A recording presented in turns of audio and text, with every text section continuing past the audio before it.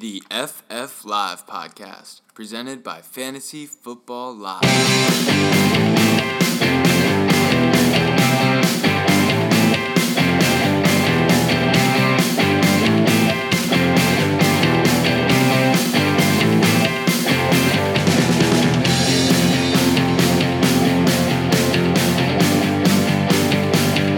Welcome to episode number 6 of the FF Live podcast, presented by Fantasy Football Live.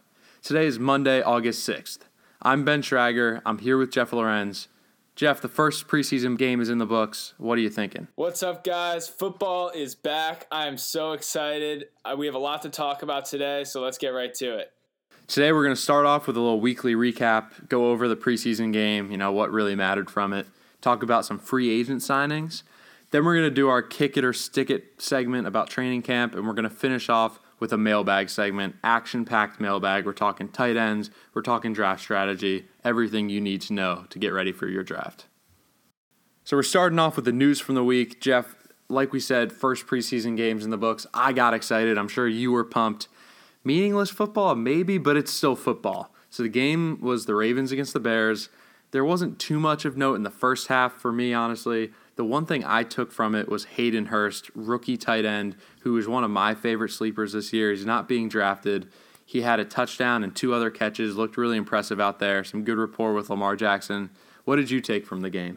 So I really liked Hurst as well, and I like him, honestly, to be a top 15, maybe top 10 tight end this year. If you look at Joe Flacco, he loves throwing to his tight ends. And he hasn't really had very talented tight ends during his career, but he's made them very productive. Last year was Ben Watson. He was 37 years old, and he was still the team's second leading receiver. The year before, he gave Dennis Pitta 86 receptions on 121 targets. So Hurst could really be a bargain at his current draft point. Yeah, and who else does Flacco have to throw to? I mean, Crabtree will be good in the red zone. I think that's the one takeaway I had. What do you think of Lamar Jackson? I was really excited to watch this game for the sole purpose of Lamar Jackson. And I picked him up, actually, in our fantasy league before the game. You did. I convinced myself that he's going to turn some heads, and all of a sudden we're going to have a huge quarterback controversy on our hands, and he's going to be this year's RG3 when he was a rookie. However, I ended up dropping him right after the game because he showed that he was nowhere close to being a starting quarterback in this league, and we're going to have to wait at least another year, in my opinion, before it's Lamar Jackson time. Yeah, this is still Joe Flacco's team, and I too was excited for the prospect of Lamar Jackson, but my expectations weren't high. And like I said, Hurst is what I took from that game. The running backs didn't really play for either team. We're hoping to get some clarity with the Bears situation moving forward, but we didn't get that then. So like we said, this was the first preseason game. There's mostly third-teamers, fourth-teamers, maybe some second-stringers here and there. It's classic overreactions from the first game of the preseason. We got to temper our expectations. Only thing we're taking from this really is Hayden Hurst, and you want to stash him on your rosters. Exactly. And, moving forward, the preseason will have some storylines that we'll actually believe in. But I think that's all you can take from that game. Now, in terms of other football news for the week, the big one is the Patriots bringing on Eric Decker. I mean, Jordan Matthews got sent to IR. They brought on Eric Decker, who's not being drafted in any fantasy leagues. What do you think of his fantasy prospects? Decker's another guy that I want to stash because of his production when he's with really good quarterbacks. You look at what he did with Peyton Manning out in Denver. He's really a product of his quarterback play. Yes, he is 31 years old, but the Patriots wide receiver core is really thin, and he's joining the likes of Hogan and a suspended Edelman, so he's going to have a role in this offense. I'd like to stash him. Yeah, I'll stash him too, but I'm not gonna trade anything valuable for the guy. I'm not going to spend above a 12th round pick on him because honestly, I could easily see him getting 7 to 8 targets a game, 5 catches, 45 yards, maybe a touchdown. And that's until Edelman returns. Once Edelman's back, Edelman's their slot guy. Agreed. Yeah, he's definitely worth the spot on the bench just because he does have some upside. And he could turn into one of Brady's favorite targets. You know how Brady likes to go to guys like Decker. But we'll see. We'll keep an eye on this as camp progresses. And if Gronk does get hurt, Eric Decker's stock goes way up, and it's not a far-fetched opinion that Gronk will get hurt, but I think with Gronk healthy and when Edelman comes back, I don't think Decker's worth anything. Oh, there's no doubt that Gronk is the number one receiving option on this team. And then I'd probably go Hogan and Edelman, and then Decker would be the fourth guy. So for now, yeah, he might have a role in the first 4 weeks. He might be able to carve a role out for himself. But from there on, we'll see. Kick it or stick it. So our next segment is a fan favorite, training camp headlines, kick it or stick it. If you're new to the program, first of all, I'd recommend listening to last week's pod. We introduced the segment. Basically, training camp headlines are hyped up. You never know what to believe. Jeff and I are going to say whether we're going to kick the news, not believe it, or stick it, really buy into it and put some value into it. Our first headline is that Doug Baldwin will be out multiple weeks, according to Coach Pete Carroll. Jeff, are you kicking or sticking? I am sticking this. This is extremely concerning. They say he has knee soreness, but I've never heard of knee soreness that keeps someone out over a month long and in the entire preseason. There could be a lot more going on here that we're not being told as fantasy owners. And for that reason, I'm moving Baldwin down slightly in my overall rankings. Should he miss any time? At this point, that would be maybe overreacting a little bit, but I'm kind of going there. Tyler Lockett is a guy you definitely want to pick up. There's no doubt any drafts coming up, Tyler Lockett needs to be drafted. He was going undrafted in a good amount of leagues, but he needs to be on every roster because Russell Wilson, the magician he is going to support at least one fantasy-relevant wide receiver. And if Doug Baldwin isn't playing week 1, who else is he going to throw to? Baldwin is going off boards as the 10th receiver, and that's just too high given that you're probably spending a really high draft pick on a guy like him to be your wide receiver 1. I would definitely draft him as a wideout number 2, but that is a lot of uncertainty for a guy that you need to produce for your team. Yeah, I'm going to stick this news as well. Basically, I love Doug Baldwin this year. There's so many targets coming available. 31% of the targets from last year are gone with Graham and Paul Richardson leaving. And Russell Wilson will support a wide receiver 1, in my opinion. But the thing is, if you're drafting Baldwin in the end of the second round or beginning of the third round, he better be playing 16 weeks. The guy isn't that great of a physical talent. He can make plays, but he's no spark athlete. My problem with him is if you're drafting him as like a wide receiver 1, it's just I have no confidence in it. I'm with you there. All right, let's get to the next headline. This comes from 49ers camp. Beat writers are saying that Marquise Goodwin looks like the true wide receiver 1 and not Pierre Garçon. Are you kicking or sticking this one? Oh, I'm kicking this one so far. I saw this headline multiple times. I got really frustrated with it because here's the reasoning they're using. Goodwin is more athletic than Garçon. He has a better big play ability. He gives you more clips that you can tweet out videos of and make him look like really good receiver going on the deep ball, one-handed catches, whatever. But Garçon will be the top targeted guy in this offense. He will be their wide receiver 1. He'll score the most fantasy points of any wide receiver. Goodwin will have these big plays, but Goodwin will not be able to be relied on as Jimmy G's top option. What do you think? I'm actually going to disagree with you and stick this one. I believe it. You say that Goodwin is more athletic. You're not giving him enough credit. He ran a 4.27 40-yard dash. He's an absolute nightmare for defenses. You saw videos of him burning Richard Sherman on the outside. He had 922 yards last season, and I think he can do it again. Now, I'm not saying I don't believe in Pierre Garçon. I think he's going to be a viable option too, and I think Jimmy Garoppolo can support 2 fantasy-relevant receivers and maybe even Kittle at tight end, so 3 relevant receivers in that offense. So I really like this 49ers offense in general, and I think Goodwin's going to lead the way as the wide receiver number 1. I'm sticking. See, I disagree there. Goodwin's going off the boards as the 35th wide receiver, and I think that's fair, and I think he'll probably do a little better than that.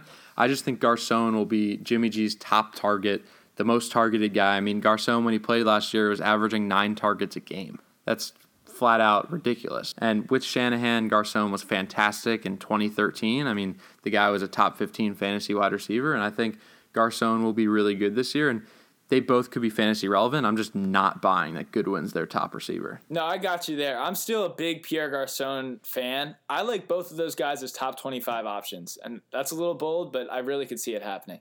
All right, well, our next headline is that a big name, Antonio Brown, was sent home to Pittsburgh, but will be fine in a few days. What are you making of this? Oh, I'm sticking this. I'm not concerned about Antonio Brown. Initially, when I saw that he was being sent home to Pittsburgh, it was a little concerning. But now he's day-to-day, just like anybody else. This is the NFL. He's the top receiver. He's going to get the carry he needs. Plenty of time before the season. Not concerned at all. Stick. What about you?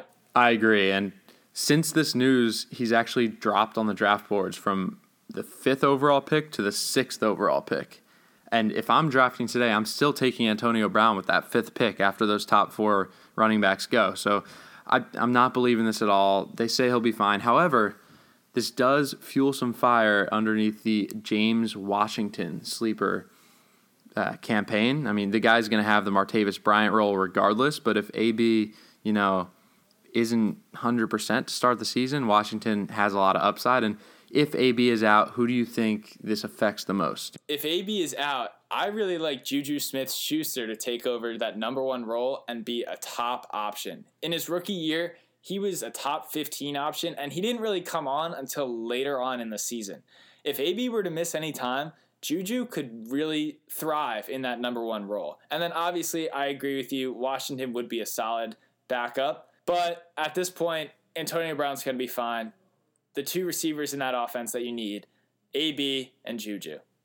So next storyline, Frank Reich said that the Colts touch leader will vary game by game. What do you think of this one? I'm sticking this. I'm buying all into this. Now, Frank Reich, in case you guys didn't know, coordinated the Eagles offense last year. Jeff, question for you. Yep. Eagles top running back each week definitely varied last year. Who had the most weeks as the Eagles' top fantasy running back last season? I'm going to go bold here and go with Corey Clement. Is that true? Ooh, not right, but you were right in going bold because the answer is LeGarrette Blount. There were 8 weeks last season, including the playoffs, where Blount was the top fantasy option in Philly. And Jay Ajayi didn't come on until midway through the year, but Ajayi only had 6 weeks of this. Clement had 4 weeks as the top guy, and Sproles had 2 weeks himself. So the Eagles spread the ball throughout their running backs last year, and I think this will be the same with the Colts. Do you think the Colts have the talent to do this? Honestly, I really don't think they have much talent at all, and that's the reason they have to do it. Marlon Mack could be good. All these guys are unproven, and like you said, Frank Reich in Philadelphia liked to go with a committee. I think he does the same thing in Indy, and so I'm going to stick with this too. How are you determining which Colts running back to draft, if at all? So Mack is the one who's getting the first reps with the first team. So he's going to be the one that I want to draft. And then I'm going to stash Hines and Wilkins maybe in my last round or pick them up off of waivers. But Mack is really the guy to own at this point. Would you draft him at his price point of RB31? Yeah, I think he's a lock for a top 30 spot. I mean, it's really not that difficult to be a top 30 running back. If you look at the points that they scored, it's really not that impressive. So I think Mack can definitely produce at that level. I agree 100%. I don't love any of the guys, but they're all priced so cheap that you might as well invest in one if you're looking for that bench running back who has a little bit of upside. Right, and hey, maybe one of them takes over as the lead back and you get a huge steal. So you never know. Final headline here. Patrick Mahomes, the highly touted first-year starter in Kansas City, has thrown 7 interceptions in his first 6 training camp practices. What do you think of this? I'm kicking this one further than you could think. I'm not buying this at all. This is practice. Mahomes is a new quarterback who's really just trying to get a feel for the offense. The reason we all love Mahomes is how strong his arm is and how well he did in college on deep balls. And this offense is going to be really, really prone to deep ball success. So I don't care about interceptions. If Mahomes throws a bunch of interceptions this year, I still think he'll have a lot of fantasy value, but I just don't think interceptions in practice will even translate at all. What do you think? I'm right with you there. First of all, who really cares that much about his interceptions? If he has 15 of them, you lose 2 points for each one. But he's going to have so many yards this year and so many touchdowns, in my opinion, that it doesn't even really matter. And second off, there's no context to this. What do you mean he threw 7 interceptions in his first 6 practices? Are these like game situations? Are these drills? Like what's going on here? It's just, it could be taken so far out of context that it's not even a concern to me. It's the first week of camp. Give the guy a break. Let him get the rust off. What would be concerning if there have been a bunch of reports about him being inaccurate on deep balls, or if, he's missing a ton of deep ball receivers. That's not the case. Maybe he threw a couple and the receiver dropped it and they were intercepted. Maybe there was just a drill where he was throwing 10 straight passes on contested balls and 2 of them got picked off. We don't know what this is all about. I'm kicking at this very much. Fantasy Mailbag. So we're going to conclude with our mailbag segment, action-packed mailbag segment here, talking tight ends, draft strategy, a lot of different things. First question comes from Fantasy XYZ. Do you handcuff Zach Ertz with Dallas Goedert? I feel like this is a no-brainer. Jeff, what do you think? Is it a no-brainer? So usually when you think handcuff, you think of a running back, and you wouldn't usually think the same with a tight end. But in this case, I'm going to agree with you. Zach Ertz has proven to be somewhat injury-prone over his career, and Dallas Goedert is a really talented tight end. They took him in the first round for a reason. And if you look at what Trey Burton did, the backup to Ertz, in games where Ertz missed, he had 14.9 fantasy points per game, 5 touchdowns on just 31 targets. So I really, really like Goedert as a handcuff, and I think he's a guy, if you have Ertz, you really should have your hands on Goedert as well. I completely disagree here. I love Goedert. I'm personally an Eagles fan and excited to see both of them on the field, but Goedert won't see the field much unless Ertz gets hurt, which is possible, but you can't really bank on a tight end injury unless his name's Gronk or Reed. But Goedert's not being drafted. I think if Ertz gets hurt, you better have your eye on the waiver wire for Goedert, or if you have no one to pick up a week, you can grab Goedert just to anticipate an Ertz injury. But there are so many tight ends out there that you could actually use, that you could draft in the late rounds, that I have no interest in having Goedert on my roster, whether I'm an Ertz owner or not. Fair enough. I just think as a handcuff, if you have Ertz, I'll take Goedert as well, just for the security. But I'm with you on that. Why not just have another late round tight end like George Kittle, Charles Clay as your handcuff? Either one of those works. Yeah, I think the key with that is knowing how to assemble your roster. If you think you have enough running back and wide receiver upside on your bench, put Goedert on there. But I don't even like carrying multiple tight ends if I'm drafting them all late. You have Ertz, he's a stud. Don't worry about Goedert, in my opinion. Next question is from Mike Steert. What round do I draft Travis Kelce? He's currently going off boards as the second tight end, and he's in the 3rd round. Do you agree with this draft position? I agree that his value should be there, but I am not advising anyone to draft him in the 3rd round. The key with Travis Kelce is people think, oh, he's the next Gronk, and I think Zeus, as we call him, is a really good tight end, but if you look at the numbers, he's only averaged 8 points per game in his career, and Gronk's averaged almost 12 points a game. Totally different animals. I don't think you can spend a 3rd-round pick on Zeus when you could get a guy like a Jerick McKinnon towards the beginning of the 3rd round, or a guy like, I don't know, Juju Smith at the end of the 3rd round, who they both have upside to be top 10 in their position. I just don't value the tight end enough, and there's numbers to back it up. What do you think? I believe that Kelce shouldn't be drafted in the 3rd round for the same reason that you said, but I'd be really comfortable taking him in the 4th or 5th round. You said he's not the same beast as Gronk, and I agree with you. He's not, but he's the only other tight end with 1,000 yards over the last 2 seasons. He gets his touchdowns. He's in a great offense.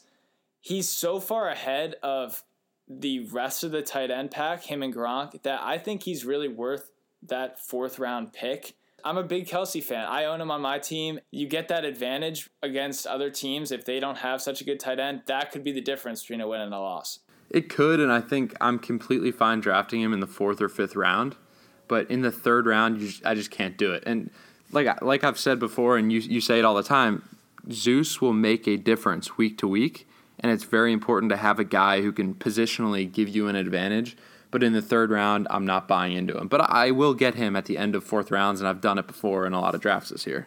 Okay, our next question comes from Goody. How does Spencer Ware's return affect Kareem Hunt's value? And C. Williams 2821 asked the same question. I think a lot of people are wondering this year. Jeff, what do you think? Oh, I'm not concerned about Spencer Ware. I think he's a handcuff that you have to own. He's a talented back. But look, Kareem Hunt led the league in rushing yards last year. He's the bell cow of this offense, and he's what makes this unit tick. If I'm a fantasy owner, sure, I'll pick up Ware, but don't lower Kareem Hunt on your boards just because Spencer Ware is healthy and back. See, I kind of agree with you here, but I think the effect that Ware's return has on Hunt's value is built into his price. Hunt's going off as the 9th running back, and he was a top 5 running back last year, and the offense hasn't changed much at all. They've added some other weapons, got rid of Alex Smith, but we like Mahomes. I think at his price, he's going off as the 9th running back. That factors in Ware's return, but I don't think Ware has a big effect. So I think Hunt is a great value where he's being picked, and he's one of those guys that would not surprise me if he scores more than Zeke Elliott or more than David Johnson. Yeah, I personally think he's being a little bit undervalued considering the season he had last year. And the thing with him is people are thinking, oh, well, he was the only running back there last year. He was on the field all the time. He's not going to get as many touches. He was on the field for 65% of snaps last year, which was only 8th in the league. It's not like he was getting an absurd amount of snaps because there was no one else there. He was 8th in the league, which is kind of what you expect for a dominant running back. But when Ware comes back, Ware will be on the field for the other 30-some%, but I don't expect Hunt's snap percentage to go down at all. I'm with you there. Yeah, let's keep drafting Hunt in the first round, and he's going to pay dividends this year. Next question comes from Sean Gannon. Melvin Gordon or Kareem Hunt? So another Kareem Hunt question. What do you think? I'm taking Melvin Gordon here. Again, it's close because I really like both guys, and they're both running backs who could finish in the top 5. But I'm a big Melvin fan this year. He's been the most consistent running back over the past couple seasons. He's actually had 24 out of the 29 games he's played in as an RB2 or better. And so that means he's not giving you a goose egg when you need it most. And he's had 12 touchdowns in each of the past 2 years, and nothing's changed about his offense at all. Yeah, this is an interesting question because both of these guys have really similar play styles. They're both heavily involved as both runners and receivers, and they had really near identical stat lines last season. Hunt, 1,800 total yards and 11 touchdowns, and then Gordon had 1,600 total yards and 12 touchdowns. They're both in great offenses, and now there's also some concerns with both. Like I said, for Hunt, maybe a sophomore slump. Spencer Ware returning, new quarterback. With Melvin Gordon, he does have that injury history. It's actually really interesting. He's never averaged 4 yards per carry in an NFL season. I have both of them ranked at 8 and 9, respectively, with Melvin with a slight edge just because he's been in the league longer and he's more proven. But either way, this is really a toss-up for me. Yeah, in terms of scary things about Hunt, the obvious one to say is Ware, but like we talked about before, we don't think Ware will affect him. I think some serious things that you have to be aware of are that he was getting a lot of checkdowns last year from Alex Smith, who's considered a game manager, a guy who's kind of looking for the best option but not spreading the field. Now you have Mahomes, who's an unproven quarterback who's going deep. I don't know how often Mahomes would go to Hunt compared to Alex Smith. That's just a small thing, though. It's just in the passing game. I think Melvin Gordon is a more complete running back, better hands, maybe not as efficient, but I think Gordon has the slight edge. But if you told me you drafted Kareem Hunt above Melvin Gordon, I'm not going to say you're an idiot. I'm not going to say you had a bad pick. I'm just going to slightly disagree. Well, our final mailbag question was actually asked by a ton of people this week. They're asking about the early draft strategy. So a lot of people are wondering, do they start with 2 running backs and then 2 wide receivers? Or how do they plan out their draft in terms of the first 4 rounds? This was asked by Mike Massinger, Byron Klopp, Andrew Robb, and Rocky Devereaux. So to all of you guys, my first thing is you have to adjust based on the draft. You can't just go into your draft with, oh, I have to get a running back first, and I have to get a wide receiver, and then maybe I'll get a tight end and then another running back. You have to see who's available. How do you look at it, Jeff? I think if you go into a draft with that such rigid strategy, you're already at a disadvantage. In order to have your best draft, you need to be able to adapt based on others' picks and based on who is on the board. You need to think on your feet, analyze every single pick like it's a completely new pick, and not just to say, oh, I'm taking a running back here because that's what I said I would do in this round before the draft started. For example, if Julio Jones is available and the best running back is Jordan Howard, even if I thought I was going to take a running back in this round, I'm taking Julio Jones, and it's a no-brainer. So I would say, overall, don't go in with this rigid strategy. Be loose, be flexible, and make your decisions accordingly. The key for what we have to do to help you and what you have to do to win your league is to take advantage of the people who do lock in these mentalities. You're going to know that some people are obsessed with the running backs early and then the wide receivers fall. What you need to do is see, well, these 2 guys ahead of me will probably reach for a running back because they have this strategy, I'm going to be able to take a Michael Thomas at the end of the second round, where Michael Thomas could provide first-round value, or a guy like even A.J. Green in the third round. I'd much rather have A.J. Green than Joe Mixon. There's no question. And the problem with that a lot is the recency bias. The running backs did so well last year. Wide receivers did not do well. They were not consistent, and I think they'll bounce back this year. But that's not even the whole point of this, right? The whole point is don't have a rigid strategy. If you look at 2 years ago, it was the wide receivers that were going first. Julio Jones was the second player off boards, and I think Antonio Brown might have been the first. It fluctuates year to year, and you need to not have that recency bias and be able to look over the whole thing and see that. A big problem people have is they want this elite running back because everyone harps on it, and I'm all in on that. If you have a top 4 pick, you need to take a running back.